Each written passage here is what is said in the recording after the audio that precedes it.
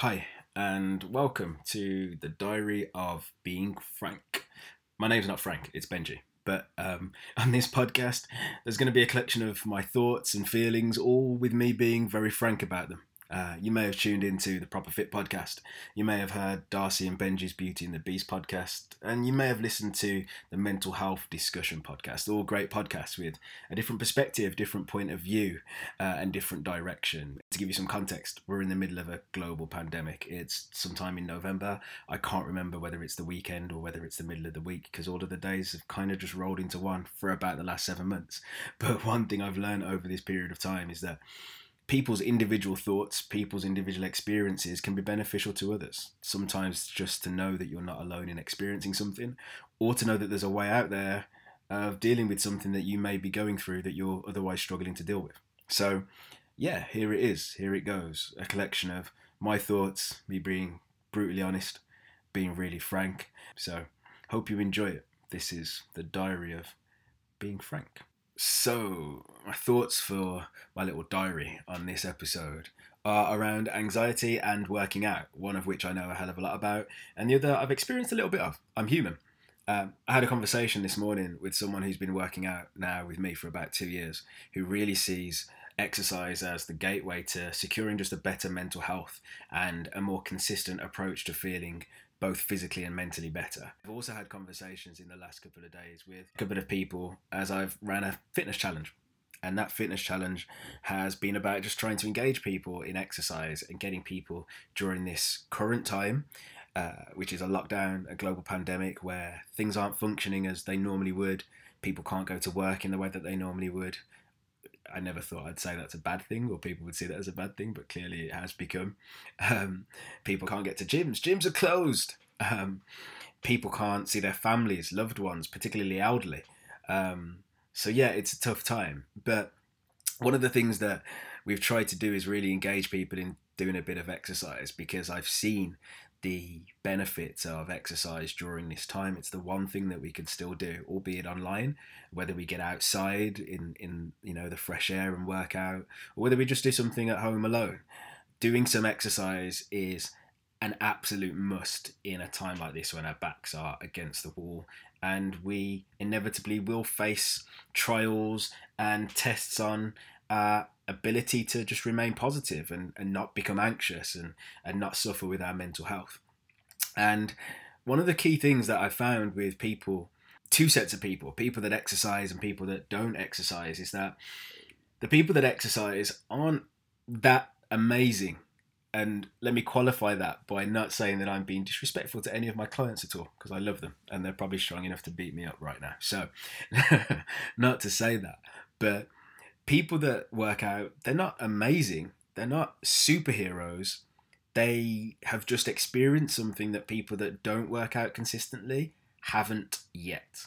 And that is the fundamental difference. So many people say to me, oh, I'm not fit enough yet. When I'm fitter, I'll be able to do it, and I'll definitely come and work out with you when I'm a bit fitter. And I can tell you that the difference between that person and the person that now has a six-pack, or that person that now just feels great about themselves, or that does 7-8 classes a week, is that they just did it.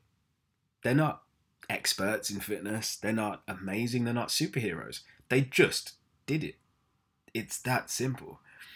And I think the analogy that I kind of feel that comes and really speaks to me when I think about this in my mind is the analogy of an arcade. And it applies to both fitness and to dealing with anxiety and mental health.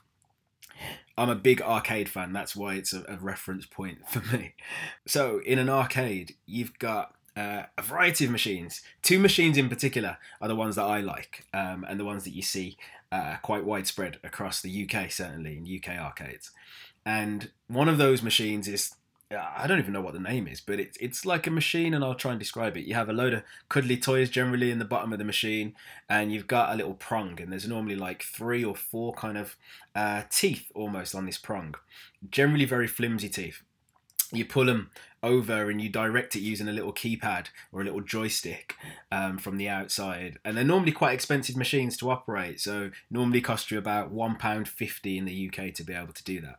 And you maneuver these prongs and you put them over this teddy bear or this cuddly toy, and then you drop it down at the precise point that you feel is going to allow you to pick up and win that toy. When you try and pick up and win that toy, you then drag it to an area of safety where you can then drop it into this hole and it comes out and you've won. Now, that sounds pretty simple on paper. It seldom works out that way. Another machine that I have a lot of experience of having used, 2p slot machines. Right, these are absolutely amazing. You know, the machines where you put the 2p piece in, a 2p piece drops down and then it slides a few times, and that builds up anxiety when you wait to see whether it's going to flip on its side or whether it's going to flip on top of another coin. And then it pushes a layer of coins down to the next level down, and then it pushes again a bunch of coins, and normally there's loads of toys and things inside that machine, things that you can win, and they fall down with hopefully a sea of 2p pieces. Now then, I personally favour the second machine. Love it. Mainly because it's really cheap to use, but secondly because it's a really cool machine. And when I think about exercise and I think about dealing with anxiety, if you go back to that first machine with the prongs, there's always just something about it that's quite just difficult, that's quite crippling. Like, if you were to design the prong that, you know, would pick up that cuddly toy, it would probably have some additional teeth on it. It would probably have something that's a little bit more rigid as a structure, and you'd probably have just a third control to make sure that you can really grip that toy. But they never do have, do they?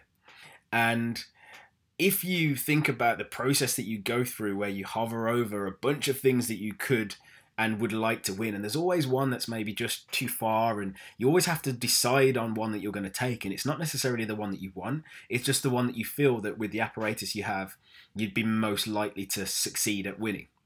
Now, that comes after putting maybe £1.50, which on a machine is pretty expensive. So when you take that analogy and think about fitness and you think about anxiety, there are things within fitness, there are things that you could do when you suffer with anxiety, whereby you could throw money at it, a lot of money, and actually the apparatus that you're given or the thing that you're given to try and deal with your anxiety is not holistically appropriate for what you need it for. There might be things that you need to change about it, things that you would like to change about it, things that aren't quite perfect. And what can happen there is that the end result, because you don't or aren't given the correct tools, can often mean that it's not landing you in the place that you want to be in. And that's crippling in itself. Now, when we think about the 2p machines, it's a very, very different process that you go through. You know that the odds of you winning something are higher. You also know that you're not having to spend a lot of money in your mind, certainly. But actually, what are the things that we do? Because we have a lesser value placed on something like a 2p piece, we might go and spend £1 in getting 2p pieces to come through.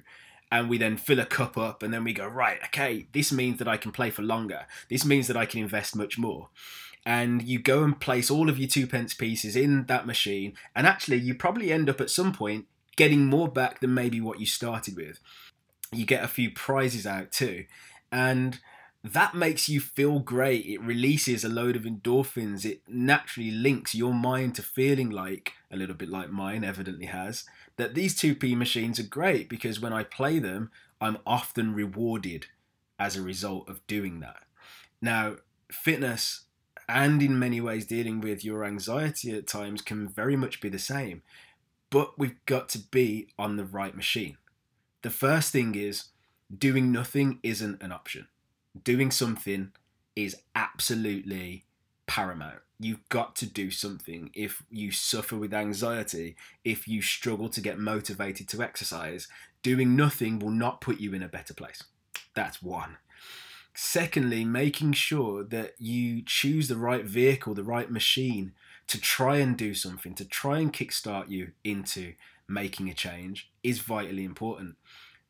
The reason that we love those 2p piece machines is because it doesn't feel like it costs a lot.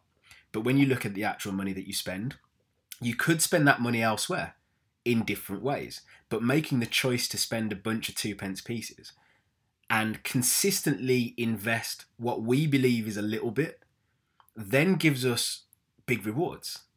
So exercise is the same.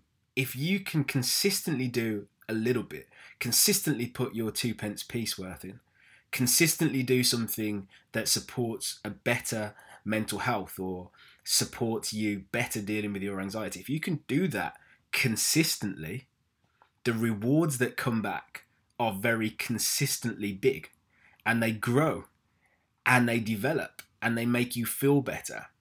Now, when you've done that and you've experienced winning a shed load of money, all those 2p's come out, you collect them up, you put them in the cup. What does everybody then do? Do you walk away with that money and go, right, I'm done?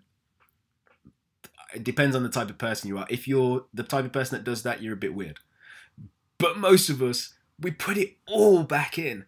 And that's the simple psychology that I found with working with people in fitness, and both with people that also suffer with their mental health, is that actually that process of feeling and benefiting from the rewards of consistently putting a little bit in makes us want to put more in. And so we end up in a cycle, an albeit unhealthy cycle if it's gambling. So please don't take that away from this collection of thoughts on this podcast. But you get that addiction to putting a little bit in consistently and consistently getting something out. So reinvesting those 2p pieces in the hope that we can get the same back again, and knowing actually that by the end of it, what's in the machine is probably what we placed in, and we're just recycling the things that we won before. And that's just the same in health, in mental health, and in fitness. We all have the same body for the duration of our life. It just does different things. And depending on what we invest in it and what we consistently do, that will dictate what we get out. So, for this diary, I'm signing off. But hopefully something in this benefited you. And if it didn't, I'm sorry for wasting your time. But have a good day anyway. Thank you for listening. You've been listening to The Diary of Being Frank. See you later.